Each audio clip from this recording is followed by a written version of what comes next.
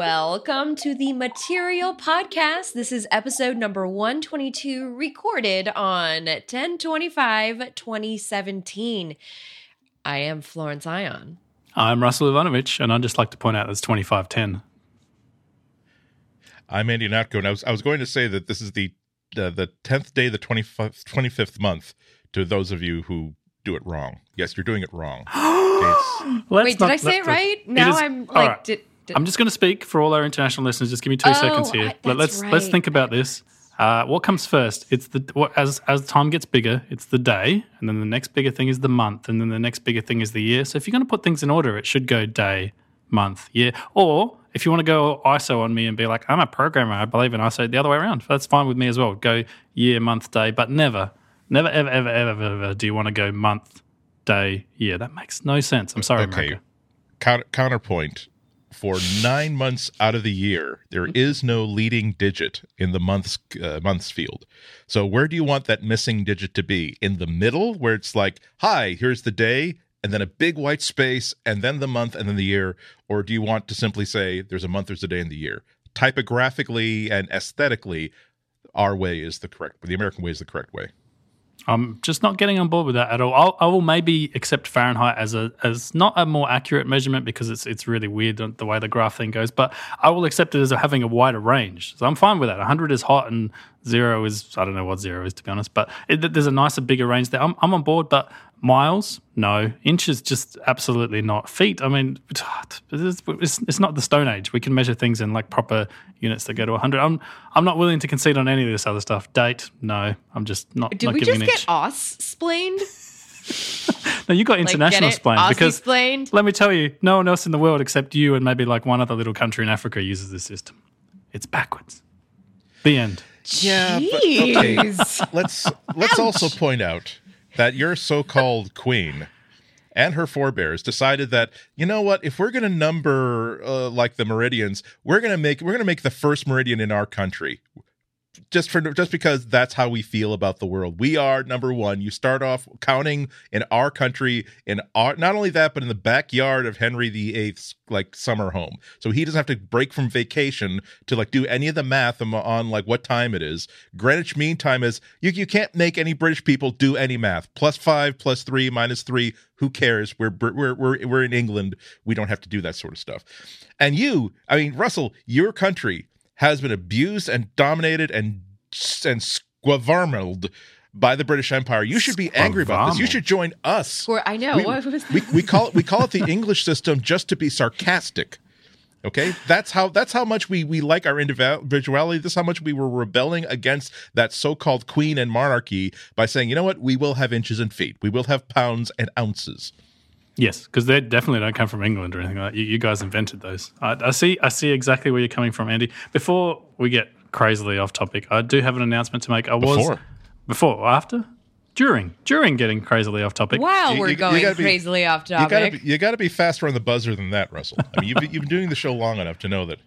Wow. For those of you that you probably didn't even notice, people were like, who is this guy talking to me? I don't understand. He wasn't on last week's show. I wasn't on last week's show, but I did listen to it. You were on a Vision Quest. I was on a Vision Quest. I was on a plane. I was in airplane mode, literally on a plane. That's how Vision Quest it was. I was listening to you two talking, and I did hear all about Guzman, which, by the way, is a Mexican chain here in Australia. I literally walked past one of them yesterday, and I thought of you two. I'm like, oh, look, it's a sign. Now every time you walk past it, you'll think of us. Just think of Andy and Flo. Were there any drones blotting out the sun? No, that's what I was looking for. But unfortunately, we're not on the East Coast. We're on the Central Coast. Is that a coast?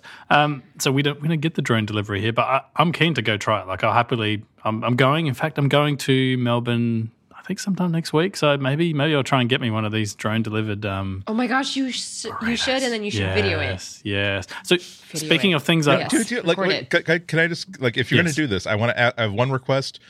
Do you have a car with a sunroof? I actually do. By the way, so can it deliver while you're driving? Exactly. Through the sunroof. Oh, that would be so amazing. Directly into your mouth. Just leave your hand like up through the sunroof. You can give them access to Google Maps of your location. Grab it from the sky. I grabbed a burrito from the sky. Mission Impossible, like for burrito delivery. Yes, I know. This is actually Tom Hanks is about the same length and weight as a burrito. He's only like about 1'2", something like that. That sounds right to me because I don't understand what feet are. So yes, I would do this. And also, before you think any less of me, dear listener, I just want to say I didn't want to buy a car with a sunroof. The secondhand car that poor old me bought just happened to come with one, and it's the most useless thing in the world because if you put it, yes, no. Oh. You're talking to a California girl right now, okay? And I'm so sorry to be such a stereotype right now, but listen, there's nothing like driving through California sun with the sunroof open, the wind in your hair. Wait, are you talking about a convertible? Because I'm on board with the concept of a convertible. No, I'm talking not about on board the sunroof. with the little Convertible's too roof much. thing. Those are unsafe. Those are unsafe, Russell. Thanks, Mom. I am about safety. Okay? I need to have a cage above me. I mean, God forbid. So, yes, I need a cage. I just want a little bit of air. I don't want a lot of air. Although they have moon roofs. Moon roofs? You can see the moon. They're called moon roofs. Wow, okay. I'm thinking something else goes outside of a moon roof, but we won't get into that in this podcast. So the other thing that happened... used for that. Yes, that's right. That's what you use a moon roof for, is it not? So the other thing that happened this week is sad to announce that there was the Great Pixel Race of 2017. It was this time it featured Flo, and Andy was welcome to join in as well. Normally it's just Russell and Yasmin. I don't want to say it's because Yasmin works at Google and she has an inside line, because it turns out she didn't use that at all, but she did actually win the Pixel Race. She ordered it on Project Fi. It was delivered one day ahead of time. Thanks UPS or whoever did that. I think so highly of you now that you delivered something ahead of time. I'm actually meant to do that. And the Pixel didn't even launch here in Australia at all. It still hasn't launched to this day. Let me look at my watch. Tomorrow it comes out here on our carrier Telstra, and also in JB Hi-Fi and other cool places like that. So yes, I don't have a Pixel XL. Yasmin has one. She has been rubbing my nose in it all week. I think she, as is her tradition, she's taken her phone to Disneyland, I believe, which is, she has a family and stuff, but who cares about them? It's the phone that goes on the ride. It's the phone that takes all the pictures. It's the phone that it's really gone to Disneyland, because I don't think it's a coincidence that she gets the phone and immediately goes off to like a theme park. It doesn't seem like it's for her, for her daughter or anything like that. It's really about the phone, and that's where she's taking it on vacation. And I'm not bitter at all, having lost the for the first time ever. That's fine, because we'll get to it later in the show, that the fun quality control issues and other things that have been going on with the Pixel 2 XL. So congratulations, Yasmin. Go there. I am going to go there, but we'll go there later in earnest. So congratulations to Yasmin. She did win fair and square. Hats off. Yeah, and you're forgetting how she was not. She's a nice person, but she's competitive. That's why she sets high goals for herself, and she meets those high goals for herself. It wasn't enough for her to simply tweet a picture of her holding her brand new phone. She had to actually write an app that uses Google Assistant. Because she's a genius. Thanks for reminding me. That's why she's the best. All right, we'll put a link to this in the show notes, but it literally, Yasmin submitted an app to the Google Play Store where you could ask it who won the Pixel Race. There's a video of this. I won't spoil it for you. Go click the link, watch the video. It is well worth it. And that is, I've got to say, a huge amount of effort to go to, knowing that she could potentially lose, because I'll give you another inside tip. For those that don't know, I was actually in the US during the Pixel launch, and that was my whole plan to win. This is unrelated. That's not how competitive I am. I didn't book a flight or anything. I didn't go to America just to win. But your Verizon stores, your Target stores, and your Best Buy stores had no stock. On launch day, they didn't even know what it was. They're like, Pixel 2. Yeah, we got a poster for that over here. I'm like, where is it? They're like, don't know. When is it going to be in? Don't know. And this is the experience I had in every single store I went to in the US. That's I'm like, good. Thanks, you people. You were can we say where you were? No, I was in America. Okay. Well, you were in a metropolitan area, and so it's it's strange that they didn't have it. Like, if you were in the suburbs, I would have said the burbs, we're out here. This wasn't the burbs. But this is you were in a cities. metropolitan area. Yeah. And nowhere, they all had posters, I kid you not, they all had the really cheap A4 printed on the worst paper you've ever seen, posters of Pixel 2 XL, get it here. And none of the staff knew when it was coming in. Did you take a poster or as a I should have. I'm taking this because you don't have the phone, do you? You missed an opportunity. But that's what they arrested that kid in North Korea for. You don't want to screw around with that. Oh, boy. Whoa. Yes, so I've failed. I failed in this attempt, but I got to say the way Yasmin won was probably the best win ever. So I'm pretty happy with that. The fact that she got to make an app and a video and everything else, that's pretty damn cool. Yeah. It's actually an app called Grand Prix that works with Assistant, and there's a there'll be the link to her smug little tweet there about actually asking her phone who won the Great Pixel Race and then announcing through Google Intelligence. I think that this might be an abuse of power. I think we might have something over her now. That if we were to hot link this to something, yes. I don't know, maybe. And Agreed. Again, as you indicated, I would have said that we'll get our like Pixel XLs really early, but maybe we'd switch that to a regular Pixel. But we don't. Okay, I have a Pixel around 2. the room. I was going to ask, does anyone have one? Andy, I have a don't? Pixel 2, Flo, and I you have do? a Pixel 2 XL in my possession. Well, you've got both phones. I mean, okay, hold on.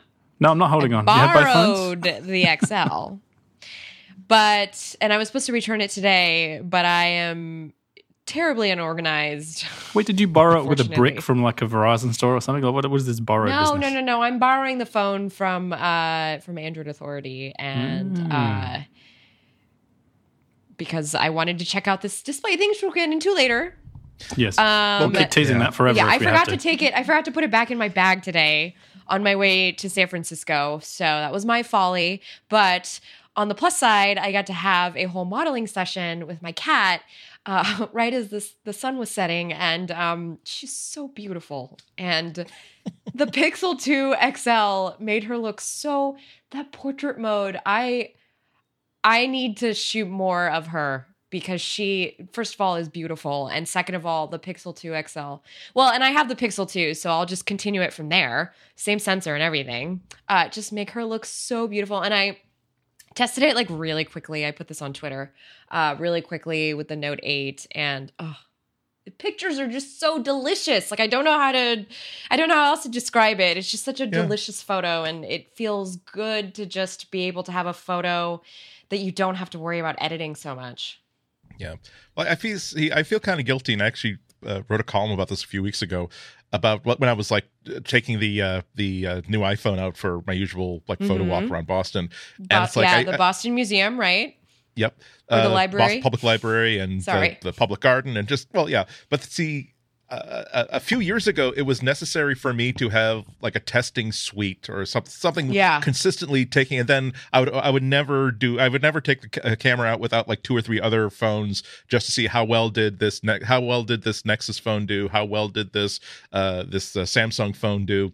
But in the early days, I'd actually have a blow up of, well, here's what the shadow looks like in all these 6 different phones and cameras I shot. I've been there with you in the trenches.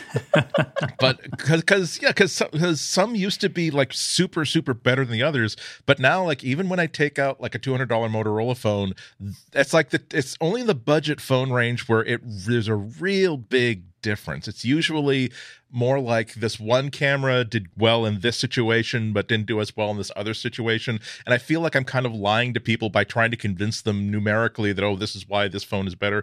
And also I feel complicit because a lot of these photos I have taken, there are at least 3 or 4 photos inside the Boston Public Library that I've been taking for like 10 years now, so I know how to take this picture. The rule for me is that it has to be fully automatic, but I know how to compose it. I know that this is a really good looking picture. It's nicely framed. Usually by the time I finish the photo walk, it is like you were saying, it's like just before sunset, so you get that beautiful lighting where like everything's like has this warm glow on it, and the sky is just dark enough that there isn't this huge lighting difference between the sky and like the people in front of you. And so when somebody like buys a phone thinking that, remember that picture that Andy took of the inside of that beautiful reading room of the Boston Public Library? All my pictures will look like that. No, because if you were to take this camera to the reading room of the Boston Public Library at 2 p.m., yes, it would look wonderful, but maybe not. So I feel a little bit guilty like about trying to convince people that some phones that cost more than $650 stink, and some phones are like, no. I know this runs Windows CE, but the camera on this new phone, it's worth running Windows CE and Pocket Word and Pocket Internet Explorer to get this one camera. I don't think that exists. All right, can I make a really small confession at this point? Hopefully no one's listening anymore. When portrait mode first came out on iOS, I thought it was the worst gimmick I'd ever seen. Like the background was kind of blurry in the wrong places. People's hair was getting cut off and whatever else. They've improved that over time. And I got to say, I was completely and utterly wrong because I've taken a whole bunch of, just like you, Flo, I've taken a whole bunch of portrait photos of my cat because that's the thing you do, of my niece. That's what they're for in our lives. Yeah, I took this photo the other day of my niece where it just I just put it into portrait mode. You know, she was kind of looking at me. I took this picture. And I got to tell you, looking at that picture, it just looks amazing. And I'm like, okay, I confess, portrait mode is good. I was completely wrong that this was some gimmick that was going to die like in a year's time. I think it's one of the simplest, but one of the best things that's come to cameras recently. And I think the Pixel 2 and the Pixel 2 XL, to my eyes at least, they do the best job that I've seen. Like they all make mistakes. Occasionally they blur the wrong things or whatever, but I think the Pixel 2 XL's implementation is the best that's out there at the moment. Oh, this is so exciting. It's a just very exciting time for smartphone cameras. I can't wait for Android to support HEIC, which is this currently kind of annoying image format that the new iPhones record in. That's high efficiency image file format. And it's not so much that it's like a brand new method of compressing images, but it's more like it's a bundle that contains like a perfectly readable image, but also a lot of data about how that image was recorded. So it's not even like raw. It means that arbitrarily, if there are features in the phone, like I found out recently that you know how of course you have the depth information that the iPhone camera is recording to get stuff like portrait effect. And so number one, that means that because all that image information was stored, you can then do that new portrait lighting effect like as a post-processing thing because it still has all the information that it collected at the time. So it's not like you have one chance to get it, and if you decided later on there was a bad idea, you can't take it off. But it also means that the new version of Photoshop can actually also get access to the information too. So you can, as a layer, get the 3D information and get like basically a graduated grayscale like depth map out of it, and then use that in Photoshop to like do things to the background or the foreground, or even there's a demo out there of someone who is giving this sort of faux 3D effect where you make it look like a camera is panning just a little bit around someone's face because there's just enough 3D information to cheat it. So it's an exciting time because it's not. We used to talk about how big look how great this new Nokia phone is because they've essentially hot glued an Oreo cookie to the front of it so they could pack in this big image sensor and this new lens thing. Now it's like, no, let's take the same crappy, less crappy but still phone grade sensor, and let's do a lot of like digital hoodoo thrown at it to make it act like a much better camera. But yeah, we have a lot of mean things to say about the Pixel XL2 screen.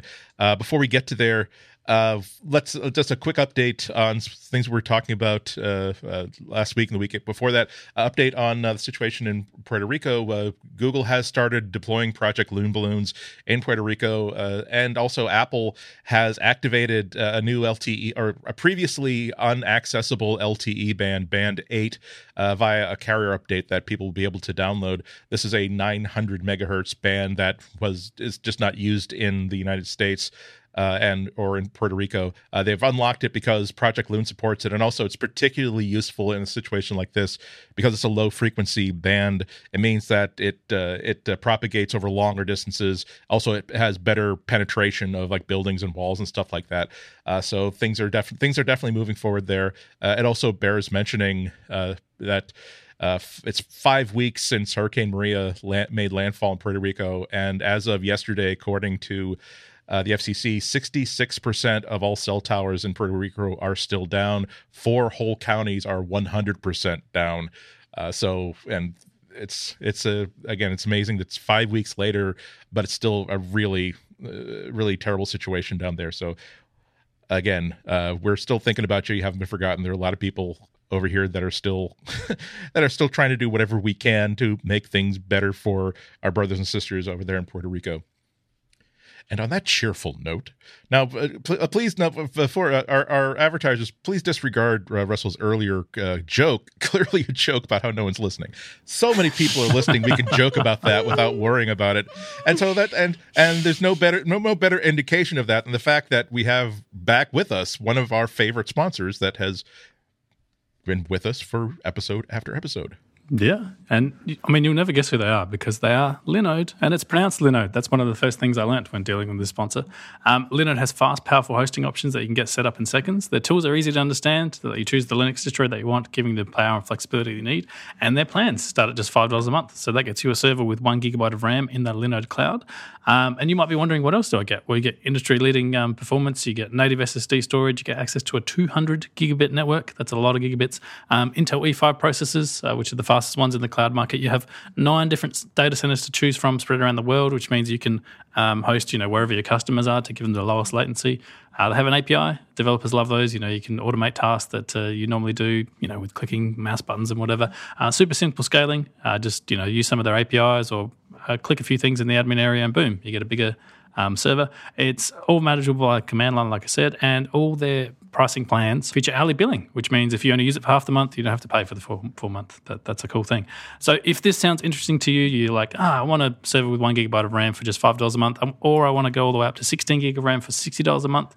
As a listener of the show, if you go to linode.com/material, that's spelled linode.com/material, you'll not only be supporting us, but you get $20 towards your first Linode plan. And that all comes with a 7-day money-back guarantee. So literally nothing to use here. You want to go to linode.com/material to learn more, sign up, and take advantage of that $20 credit. Or if you're so excited you're already at the checkout process, Material 2017 is the promo code you want to use. So we want to thank Linode so much for supporting this show. And now, what everybody has been waiting for these last couple of days, because this is all that Twitter and the Android internet have been talking about for the last couple of days, which in all seriousness, it is kind of a crummy deal if you end up with one of the how would you say glitchy Pixel 2 XLs. Does this qualify as a gate thing yet? Is it a Pixel gate? I think it only happens when it's with Apple. Yeah, yeah. I don't think there was no Note gates. 7 caught fire gate. Yeah, we're just not good enough for that in the Android community. We don't get the gate extension.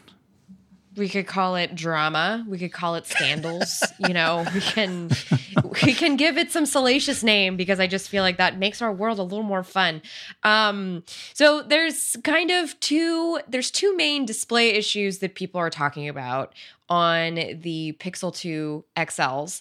And that's because these particular phones that are made by LG, they have, I guess, same OLED panel that is, or somewhat, featured on the LG V30, which is another one of their phones that they just recently launched. But the problem with the Pixel 2 XL displays is that they are showing, in some instances, a weird sort of aberration, like in the corners of the screen where it's a little purpley blue. So I guess when you look at it from an angle, like the panel just looks blue from one side. And then the other issue is actually there's 3 issues. So the first issue is the aberration. The second issue, there's a lot of issues. This is why I'm trying to keep count, so I apologize. The second one is a screen burn-in. That's the one that my brain is going to immediately. And there's a couple of examples over, I believe The Verge had that happen with their review unit. They actually retracted their score. They're waiting for the review. And I think the same happened to Android Central. They've been tweeting about it. And then the third issue is the grainy screens, which was an issue with Ars Technica's review unit. So that's just shout out for those of you who might be near computers and maybe you want to go see what we're talking about. Now, I've got a Pixel 2 XL here in my hand, and it's not doing anything. But the thing is, I haven't used it for 8 days the way that a lot of the other reviewers were. And they said that they weren't really seeing these sorts of things pop up until a couple of days of usage. I am sharing this phone with a lot of people, so I don't know that I'll have that ability with this phone. But I mean, I can see what the thing is that's kind of bothering people, because there's a slight, I don't know, maybe I'm seeing it because it was told to me and I'm coming at it with a bias, you know what I mean? I'm an unintentional one, but just OLED panels are typically blue. I was looking at the LG V30. I'm not a display technician. Usually the person that I go to when I need a source maybe I'm giving this away, but it's fine, is DisplayMate. They're kind of the best ones to talk to about what's going on here. But I know that LG panels are usually pretty blue. Samsung panels are pretty blue too because they're AMOLED. And I know that the phones I've used last year, the Pixels and the Pixel that I have here in my hand, they have a very distinct, like different kind of coloring. I was thinking that's what people were talking about at first, to which I was going to say, what's the big deal? It's fine. It's just, it's like, it's just kind of a moody, I don't know, it's kind of a moody coloring, I have to say. Kind of a cool moodiness. It's an emo sort of phone. It's No, it is. And I mean, it's like a nice little, I don't know, I like the colors. I think, it appears that there are issues out there with current Pixel 2 XLs as well as Pixel 2s. There's a couple of reports about, now I don't remember who it is that posted about this, but there were reports, I believe on 9 to 5 Google, about humming noises being emitted from the Pixel 2, like a high-pitched humming noise or something of the sort. It's just, I don't know if that's just happening. Well, I mean, I don't want to say that necessarily because I want to like believe the issues that are happening. Yeah. But I just, I think Google's already addressed that. They said that due to deep learning, as soon as the phone learns the words, it will no longer hum.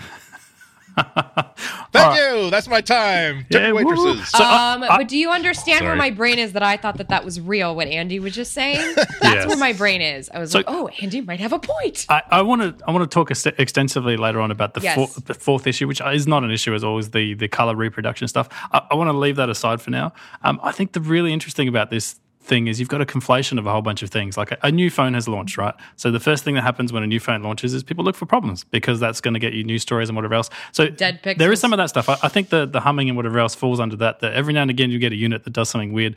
That's how making phones work. Unless, tons of people end up having that issue, I don't think that's going to end up being a thing.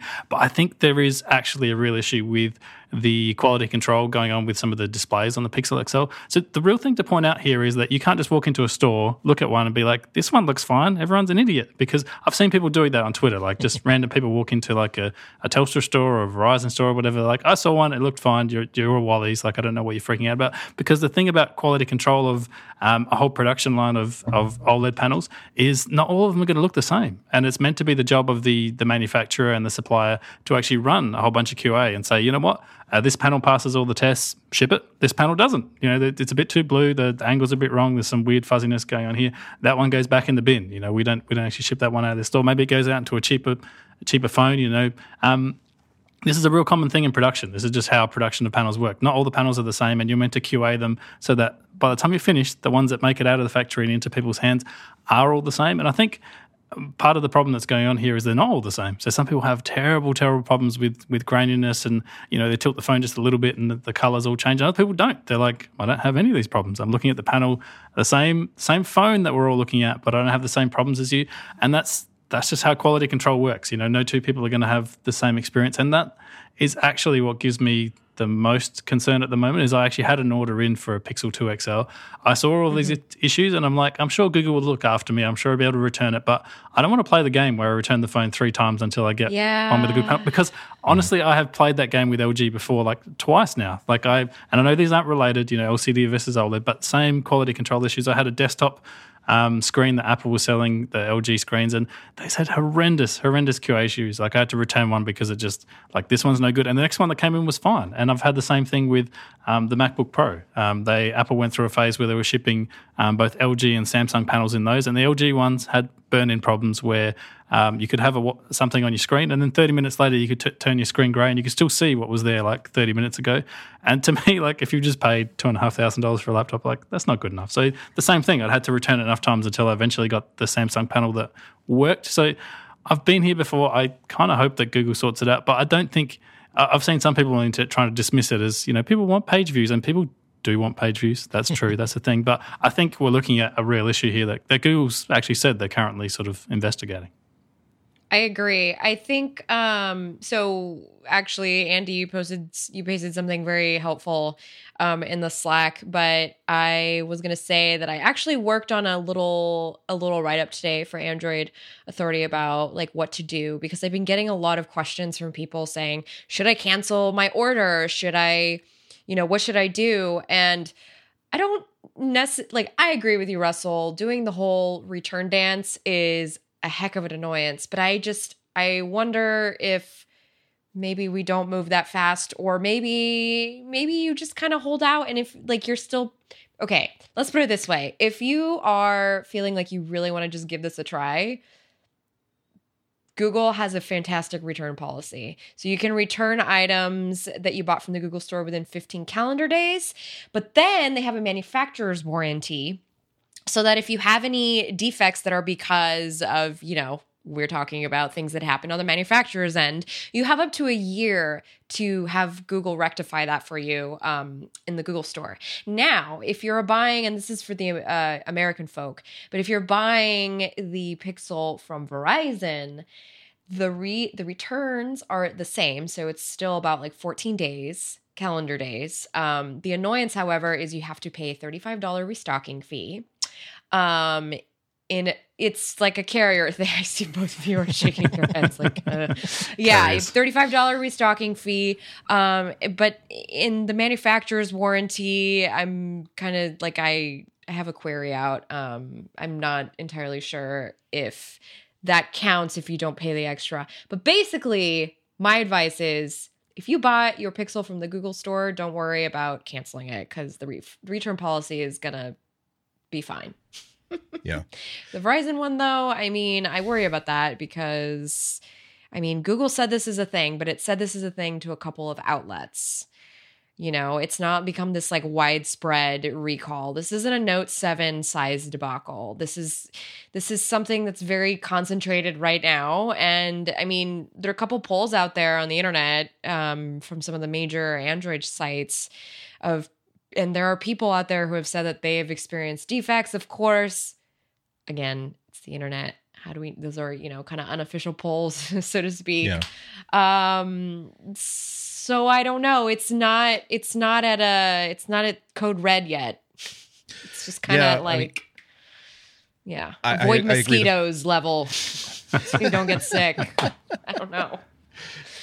Yeah, it's always strange the first few weeks after a new anything gets released, because that's when you go from there are maybe 500 to 1,000 in the field among engineers and a few reviewers to now there are hundreds of thousands of people, hundreds of thousands of them in the field, and in the case of the iPhone, millions in the field.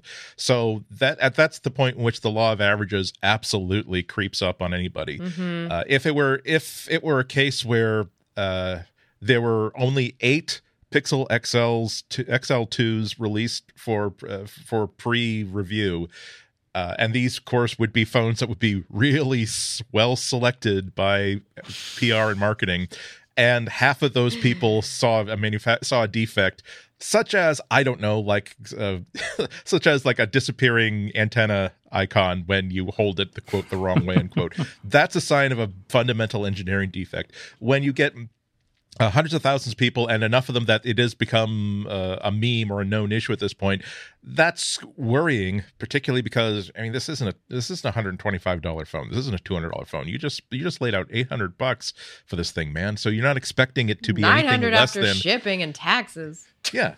So you're really not expecting it to be anything less than perfect, and that's not being a nudge about it. You deserve something that works as well as the ones that in the first demos worked. It points to a bunch of different interesting things, just like we were talking earlier about how reviewers take a look at photography. There were a lot of initial reviews that mentioned that, there's this, if you turn the display, the angle of it doesn't have a really wide angle of color accuracy. Some people didn't even mention it. Some people said, I can live with it. The thing about how this you have a white screen that when you're scrolling through text, that looks grainy, particularly when you're scrolling it.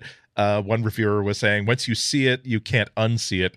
indicating that maybe he didn't notice it until he was really, really getting kind of granular, so to speak, about the review.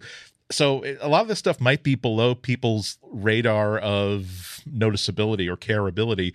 I'm concerned, just to make it personal, the thing that would concern me would be about color accuracy, because one of the things that they were really hammering about, one of the keynote features of this device, of the XL, is that it really gives you 100% of the color gamut, so that you get the most accurate colors available. So now there's a lot of debate about how, now if reviewers are saying the colors seem washed out and muddy, are they really saying that the Samsung phone I just reviewed looks like clown garish and way too saturated? I mean, and way to be too this? fair, it is very saturated. The Samsung. Yeah. So I mean, color management is kind of a really, really big deal, because they're photographers. I'm not a professional Instagrammer, but I take this. You take such pleasure in taking a good picture, yes, and you know that you can make it a little bit better, or at least make it more like what you would like a photo to look like by making adjustments.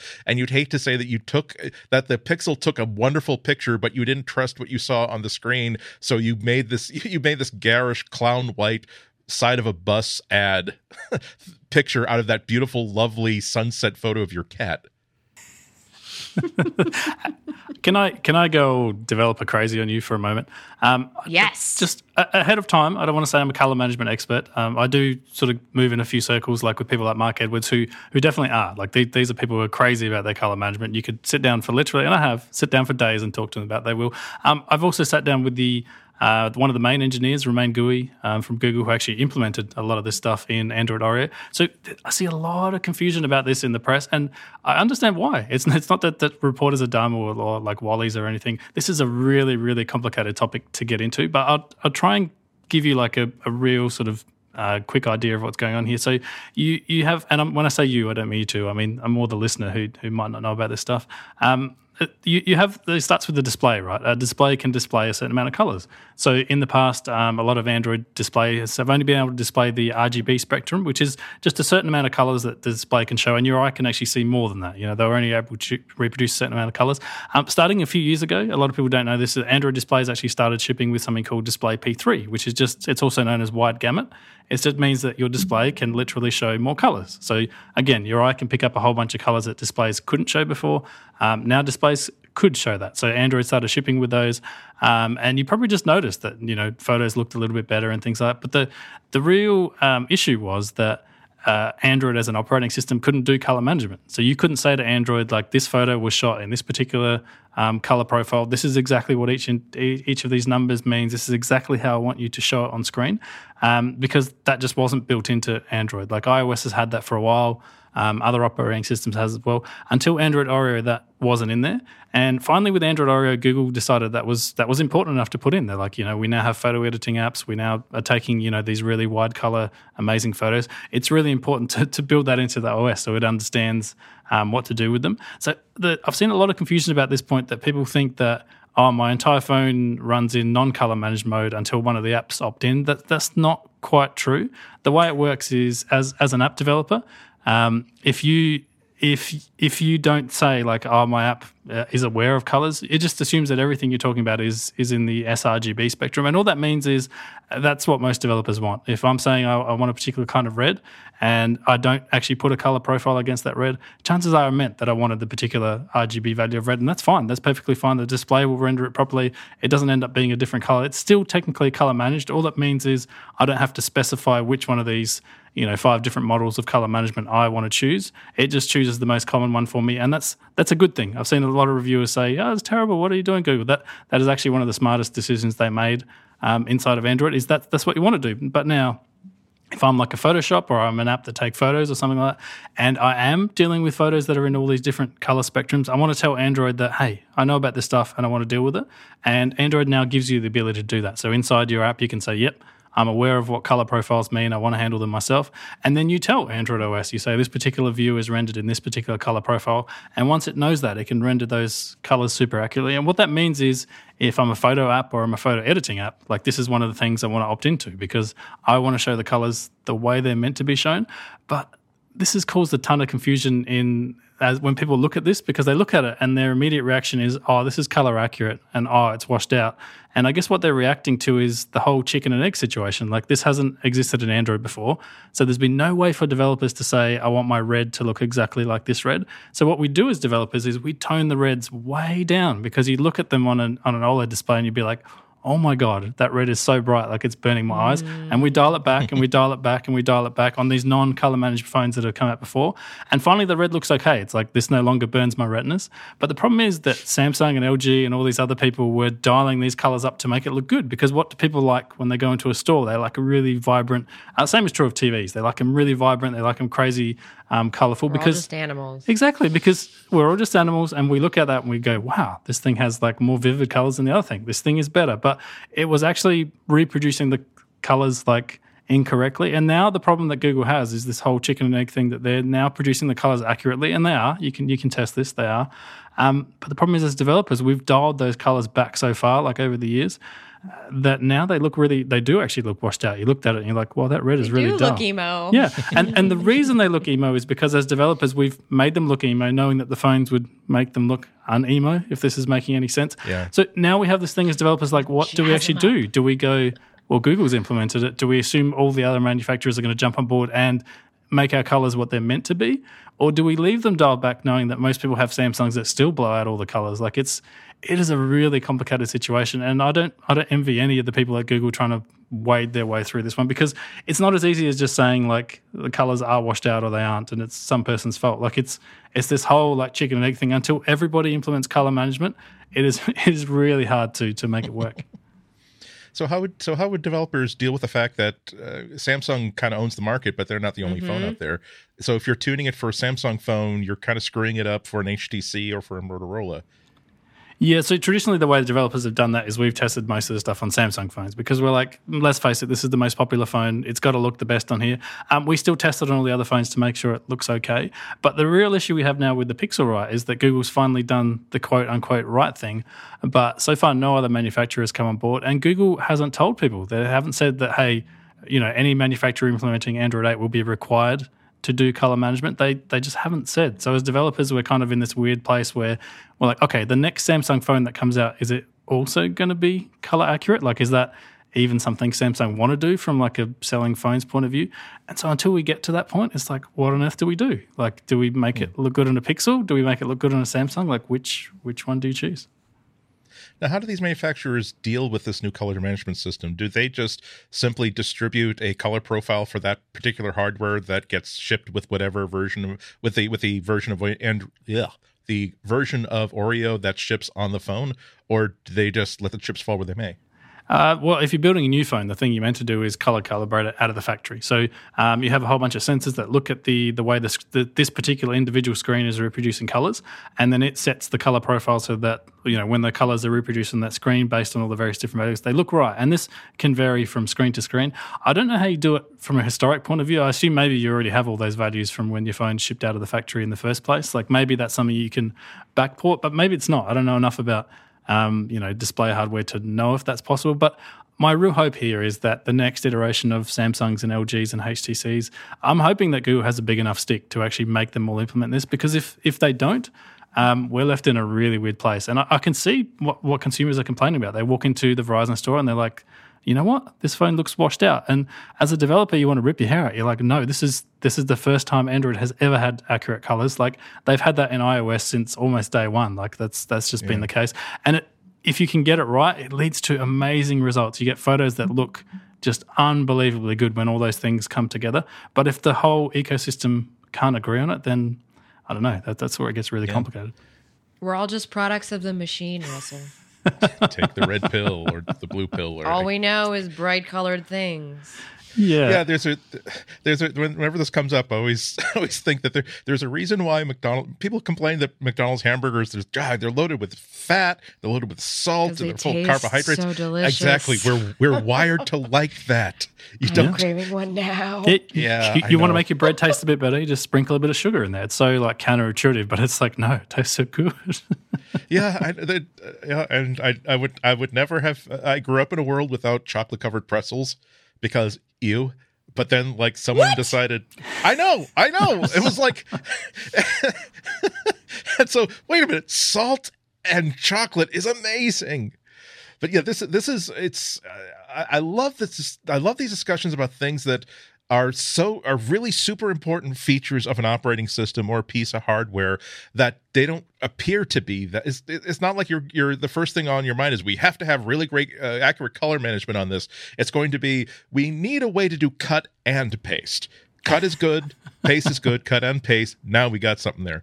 But yeah, Apple made sure that at the very beginning there was going to be some sort of inborn color management. And now that like one of the biggest, the version of ScreenGate in the like digital photo community is, oh my God, Adobe has now changed Lightroom to this Adobe Lightroom, like this really good app for managing your library and doing like tweaks that are not as involved as what you would have to do in Photoshop. But they've said, okay, we're rewriting all of our code. We're also making a new concept of Lightroom and Photoshop, making the relationship between those two make more sense in a world where even professional photographers are shooting on cameras or even just shooting on real cameras, but editing on iPads. And people are just like, I don't know how my world might be different next year, and I don't know if that's a good thing or bad thing. I feel like that was too soon for you to bring that up, just FYI. Yeah, I know. People are, I know. My therapy appointment is not until next week for that, Andy. Thank you. Yeah.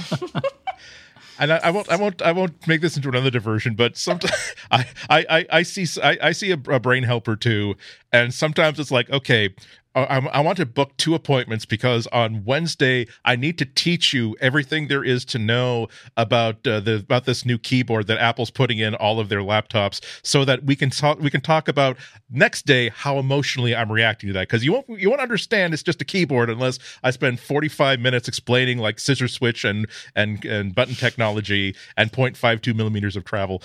But I'm sorry, what I was getting at is that it's going to be whereas now that we live in a world in which, again, professional photographers are while one part of the wedding photographer team is still out there taking pictures, there's going to be another wedding part of the team back in a back room who's editing pictures as they're coming in, and they might not be doing that on a $5,000 laptop anymore. Apple has put themselves in a position where they're ready to go immediately with that sort of standard. Android, they've just started off, so whether they go anywhere with their tablets or not, they're going to need to have this. So it's very, very interesting to me. Another good point. Yeah. Can I get one final dig in there? Because we do like to win over the Apple people. The fact that Android implemented it later means we actually have a better implementation. So if you want to get super in-depth, the Android implementation actually has more information in it. So it's a greater color depth. It can represent more colors. It doesn't lose as much in... well, I don't want to get all technical on you, but it's better. It's just better than the iOS world. So if they can actually pull this off, we'll have a better implementation. We can all high-five ourselves. We're like, look at us. We're better than the Apple people. Yeah, see, Android, I'm not ashamed of the fact that the Android world is famous for copying stuff off of Apple. I'm especially happy now that we can copy the excuse, yes, Apple got there first, but Android got there when the technology was ready, and we got it there when it was right. Before we leave this, though, now I'm still waiting for my review unit. I might wind up buying one just to sort of force the issue because I can return it in 2 weeks. And again, as a camera guy, I like the idea of having a better camera and a better color quality screen. And also, as I found out, I can get a 370. I can get pretty much all but $12 of what I spent on my refurbished Pixel 1 as a rebate if I buy a new Pixel 2 on the Google Store. So maybe after talking all of us about these so-called defects or quirks or whatever, if you own an XL right now and it's within the return period, or if you have an XL on order and you have the opportunity to cancel that order, or if you still got $800, $900 in your pocket and you're tempted to get in on the pre-orders for the iPhone 10 that start in, I think, Friday at midnight California time, would this mean that you shouldn't get an XL, or at least not for now? What do you think? We'll start with Russell. That's That's a good question. I don't want to sit on the fence, but it's almost one of those fence-sitting things because, like Flo said, you do get amazing buyer protection from Google. If you're in Australia, actually, you get even better protection. So our stuff is warranted for 2 years, no matter who you buy it from, where you buy it from. You're always able to go back for that full 2 years. Because it's the law. It's the law of the land because the assumption is you have to keep the phone for 2 years. You're probably on a contract. So there's no way the manufacturer can wiggle out of not servicing your phone, which is amazing. I do like that kind of thing. So, sorry, I'm getting off topic. Would I cancel? I mean, I did, but I know that Philip in the office didn't cancel his order just because, like I say, it's like a real variation depending on whether you get one of the good, quote-unquote, good screens or bad screens. So if you happen to get a good one, and you roll the dice that you do, then it's an amazing phone. It's still like got so many amazing features. It's got an amazing camera. I think for me personally, what I'm going to do is it launches here in Australia tomorrow. I might just go into a store and have another look at them both and maybe even get the smaller one. Like, I know it's got giant bezels and I know that's offensive in 2017, but it does have the Samsung panel that doesn't have a lot of these problems. It's pretty nice. It's pretty nice. The camera is exactly the same. Here. So, I'm not going to switch to some other like platform or whatever. I'm probably just going to get the smaller one. And I'm going to get it from the store just in case there's anything wrong. I can return it straight back to the store that's down the road. So what about you, Flo? Like I said, if you don't cancel it, it's fun. Let's just see what arrives at your door. And if it's really bad, then just return it. It's fine. Like, I know it's a pain in the butt and I'm sorry to inconvenience you, but don't you want to be a part of the fun? Exactly. for various definitions of the word fun. Precisely. Yeah. I would still go for it. Probably because I don't think this is going to be everything has to be recalled. It's a hardware defect. It's a problem, number one. Number two, I think that if it is a problem where no, this is such a high percentage of these phones are being returned because there's screen burn in, that there is, if that were a problem of that scale, I think that Google is invested enough in the value of the Pixel name brand that they would want to ideally they'd be in a position where at no point have we ever shipped a phone that had like 2 weeks worth of nasty stuff about defective hardware. If that is the world we are living in, let us at least create the data point that if you buy a Pixel phone and there is a hardware defect, we will totally swap it out for a non-defective one and you won't have to wait a year and a half to get it.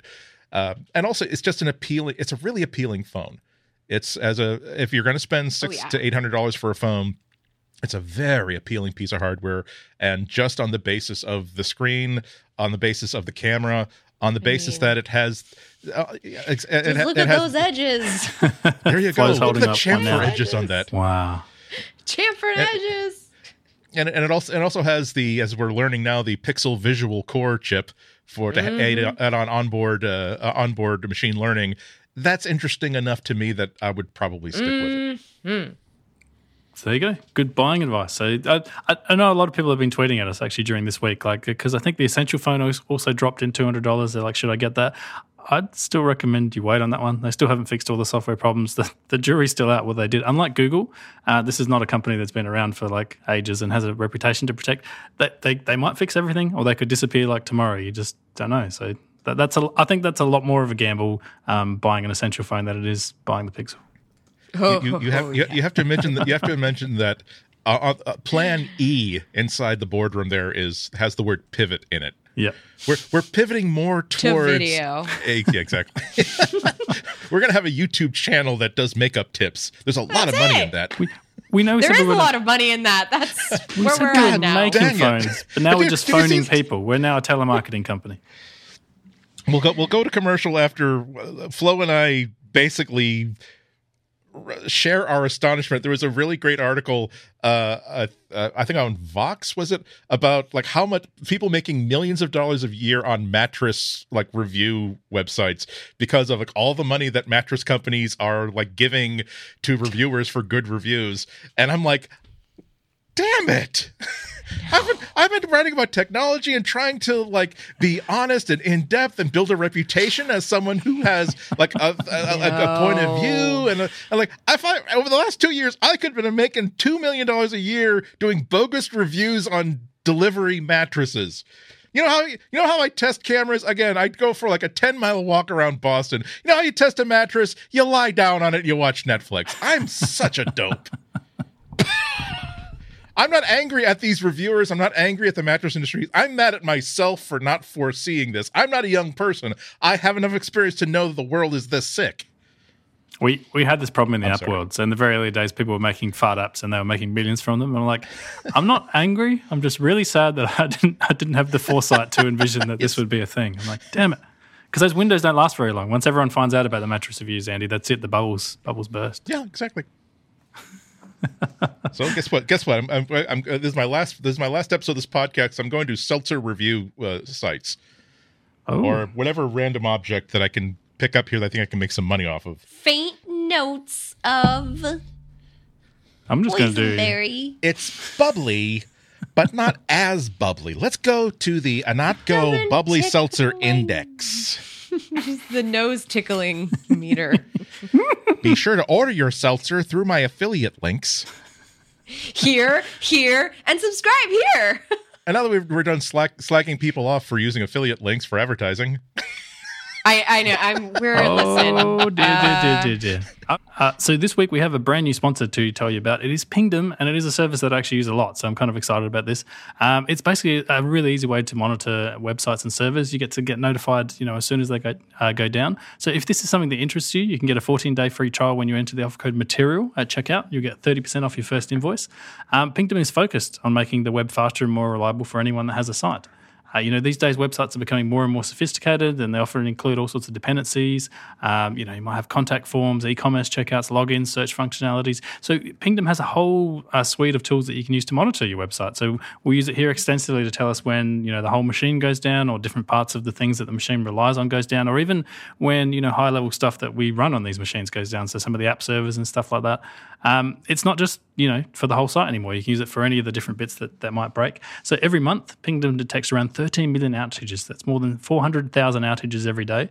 So regardless of whether you have a small website or you're managing a complete set of infrastructure, it's super important to monitor that, because the idea is, as a developer or as someone who runs some kind of website that you potentially make money from, you want to know about this stuff before your customers are telling you about it. That's the important part of the equation. So Pingdom, all Pingdom needs is the URL you want to monitor, and they'll take care of the rest.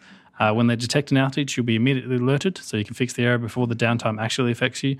You don't want to be caught out when someone wants access to your site, so you need Pingdom. So again, check it out today. You want to go to pingdom.com, pingdom.com, for a free 14-day trial. Use the offer code material, like I said, at checkout, and you'll get 30% off your first invoice. So we want to thank Pingdom for their support of this show and of Relay FM.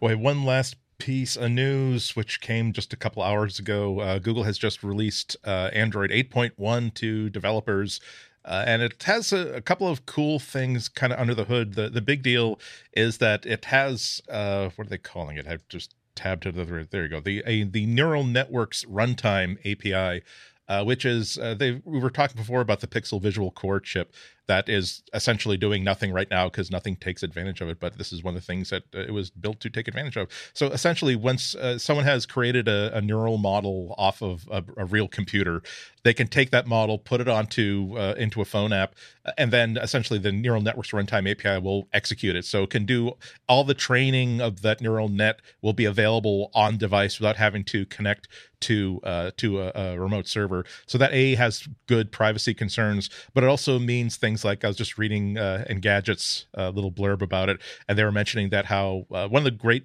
advantages of having like the stock Android camera app is HDR Plus, which to date is like my favorite HDR anywhere. It's just so natural and just so knowledgeable about how not to screw up a picture. So, but unfortunately, all that code is sort of tied into this app that only runs on Google branded phones. But they could essentially take all of the knowledge about image processing that contributes to HDR Plus, again, give it to you as a file that the neural engine could just simply like sort of play back, so to speak. So that could be incorporated into all kinds of other stuff. But yeah, it means that whether your phone has this special hardware chip or not, it means that you can have this advantage of offsite server style machine learning on your little device that gets 8 hours per charge. So God knows what we're going to see when 8.1 gets released in December, but cannot be a bad thing. No, this is definitely exciting. Like as a developer, this kind of thing is really cool because it's that whole concept of like years ago you needed a whole server farm, and then a few years later you needed just like one really amazingly fast server with lots of storage, and now it's available on your device. And I really like the way that Google's implemented this. So they've got custom silicon in the Pixel 2 devices that actually can run this really fast and efficiently. And if you happen to have a device that doesn't have that in there, it will just fall back to using the CPU or whatever it needs. So it might sort of use a bit more resources on those devices, but the fact that it still works is really cool because you can take these really complicated machine learning models that you've trained on your on your computer to recognize, I don't know, hot dogs or dangers or signs, or you could even machine learn it to recognize whether the Pixel 2 XL screen you've got is a good one or not. You can just flash it up in front of your camera and it would tell you. It'd be like, yep, based on the machine learning that I've done, your screen's A+, you're good to go, or you need to send this back to Google. So this is a contrived example, but there's a whole suite of things that you can do once it's on device. And the fact that you don't have to rely on a network connection, it just means it can be so much more instant. Like even if you forget about the privacy concerns, if you forget about everything else, there's still a bunch of latency and flinging a whole bunch of images back to a web server and having that analyze it, having that send it back. The fact that it can all happen on device, I mean, that's really cool. So I'm looking forward to seeing what developers do with this, because I've seen on the Apple side of things, work with a lot of iOS developers, and they have access to something similar but slightly different called ARKit, I think it's called. And some of the things that they've done internally that haven't shipped yet that I can't really talk about are just so cool. They're just like, install this app, try this thing, and I'm like, whoa, like your phone can do that? Like one of the ones that actually is in the App Store now that I've seen is from a friend of mine here in Adelaide, where let's say you're learning, this is something I never would have thought of, right? You're learning a new language. So you want to learn French or Spanish or something like that. You can point your phone at an object in the room and it can read that back to you in Spanish. And you can be like, that's how you learn. And you can be like, oh, instead of being like, oh, type it in, that's a Mac Pro or that's a clock, I'm pointing at a plate over here. It'll give me the English word and it'll read these things back to me in Spanish, which is super cool. It's just like a different way to learn a language that I never would have thought of. Normally it's flashcards or whatever you do back in the day. I'm like, that's pretty cool. So just things like that I'm really excited about. I wish it were easier to communicate the coolness of this to everybody.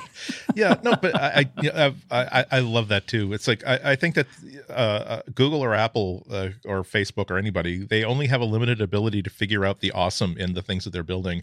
The really awesome stuff happens when you allow every single mutant who's developing for this thing to just articulate their own idea. Like I can imagine like a version of Pocket Cast that. Let's say that there is someone who is licensing out a neural model for voice identification, and so you could add a feature to Pocket Cast that says, if you for instance, if you love the Material Podcast but you hate Andy, we can basically automatically skip. We'll spend 30 seconds scanning an hour-long episode podcast, and we will basically create a cut list so that it will never ever play any audio that has Andy Ihnatko's voice in it. Wow. Or if you really hate my laugh. Andy, that would be kind of a cool feature. Not that I would not drown you in out. The abstract. Wow. In the abstract. Wow. In the abstract. But in the abstract, that would be just the ability to be able to just say that to AI and have it execute would be super cool. Wow. Or if you're like, I really don't like Russell's voice, but I like the things that he has to say, like you could just voice modulate me. You'd be like, I recognize Russell. Here's some modulations we're going to run. No, he sounds really cool and awesome. I like Flo's voice, but I would like it better if it had sort of like a culturally inappropriate fake Italian accent, like Chico Marx. I was trying to think of how to do that, but it's not coming to me. So I'm sorry to everybody who expected that. Hey, I got no problem with the XL screen. The there you go. Hey, thank you. I'm okay with it, boss. All of you are okay, that's Mario's stupid. Accent, FYI. That is Super Mario's accent. Nintendo. Tisk. So yeah, AI. Get hype. That's the future. Hashtag hype for the millennials out there. Choo choo. Hype train. Get on board. Bright colors, bright colors. Flash, flash, flash. Oh well. I'm a millennial, so I can make fun of it. I'm almost a millennial, so surely I can also make fun of it. No, okay, fine. Generation X, I don't know. I have an older sister that's not that much older than I am. Time magazine once had one of those early articles about trying to explain what Gen X is, and the year that they picked as the divider between generations happened to be like right between like her birth year and my birth year. So I spent no shortage of time saying, "Well, see, you baby boomer generations, you don't understand our Gen Xers. Okay, you're still hippies in Woodstock and Vietnam. Well, you know what? We can't be hippies in this economy." Because of you. It's all your fault. And she's only like 2 or 3 years older than me. So Wow. That's so awesome. The only thing I've grasped about this whole generations thing is that it's the fault of every other generation that you're not in. Be it the current state of the world, the current price of fuel, or whatever your beef is, it's the other generation's fault. That's how this works. We are all collectively to blame, not only for the world's problems, but also for the discolorations of our Pixel 2 XL devices. Thank you for joining us. I'm Ted Koppel. That's apparently my Ted Koppel impression. You know, a millennial wouldn't know who Ted Koppel is. You're Gen X. Right? Busted. Look who grew up with news on the television. Oh, you guys, I was enraptured by it at a young age, which probably wasn't good, but that's a story for another day. I grew up when ugly people could be news anchors. That's how old I am. Normal people. I grew up when you could have old people on the news. I'm sorry. You got that good point. I meant by the nasty comments of people who like hire people for news anchors. Wait, did we? Okay, last thing. Did we mention the Android Go thing? No. That's the other feature of Android 8.1 has. Okay. Yes. Okay. Was that what you're talking about? There's a just drop it in there. That's all. Oh. But yeah, it has a couple of optimizations for Android Go, such as like one of the probably the simplest but most useful ones is going to be that a developer can essentially, when they deploy an update to an app, can target something for phones with only a gig of memory or less, or only a gigabyte of memory or greater. So you can have the slim version of Pocket Cast deploy without necessarily having to have a special Android Go version of Pocket Cast. I don't know. I'm not a developer. I'm only partially educated. I went to a public school. Oh, this is where you throw to me for my extensive knowledge of what the heck an Android Go is. Yeah, I should do that. Google. And now with an in-depth analysis. Are you Googling it? Yes, it's now available to developers. Thank you. There you go. No, in all seriousness, it is a cool feature where we've always had the problem as developers that you want to make some super high-end app. And by default, it's really hard unless you want to go in and turn off like individual phones to just say, no, my app's like, I need to do crazy processing that requires, let's say, I don't know, 2 gigs of RAM or something. And now you can actually do that, which I know that sounds stupid if you're on the other end of it, like, why? But as a developer, if you want to make these kind of apps and you want to target it to a particular device, now you actually can. So that's kind of cool. And it will lead to better apps being made as well, hopefully, like to kind of complete the circle, is that if you have a high-end phone and people aren't making, crazy high-end apps for you, like potentially now they could. And on that note, I guess now feels like a good time to wrap. I needed to make sure that we mentioned Android Go because that is also an initiative that deserves attention. That's a good one. I hope it takes off. Sending some love to those people who don't want to spend $1,000 on a phone that they'll have to stay up until 3:01 in the morning to maybe get a chance at being able to order on Friday. They are probably more free than we are. Exactly. And it's 5 p.m. here, Andy. My time zones have finally won. Take that. Fine. You have everything. I have nothing.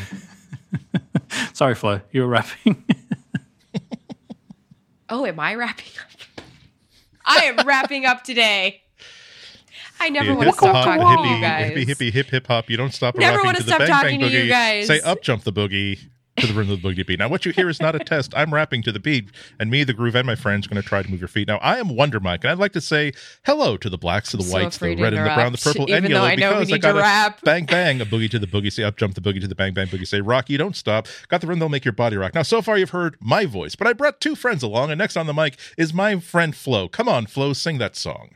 I'm going to throw it to Russell, who's going to tell us how wonderful he is and where you can find him on the internet. I'm so amazing. And you can find me at twitter.com/rustyshelf. And this is how I talk when the AI is not turned on. All right, I'm sorry, it's my real voice. But luckily we've turned that back on now. So yeah, Rusty Shelf is where you find me on Twitter. You can also go to rustyshelf.org if you want to see the blog that I haven't written to for ages and feel really embarrassed about. You can definitely go there as well. Andy? Can you tell people how do we spell your last name? I'm Andy Nautico, and my grandfather, he was Italian immigrant, so I feel completely confident doing the Chico Marco voice, you know. You spell my name, I-H-N as in a Nancy. A, T as in a Tom. K, and then you got a 0. And Nautico, that's how you got it right there. Ay, caramba. You can do that on the Instagram. Hey, you can do that on the Twitter. You can do that not on the Flickr, that way I'm Andy I. It's a little bit of different, boss. But you can go at notco.com and get in my blog. Make that the full Thanks, hardball boss. I want to underscore that my grandfather was legitimately an Italian immigrant. Yes. He married a first generation, a daughter of an Italian immigrant. So yes. I'm perfectly confident in saying that. I will defend that creative choice.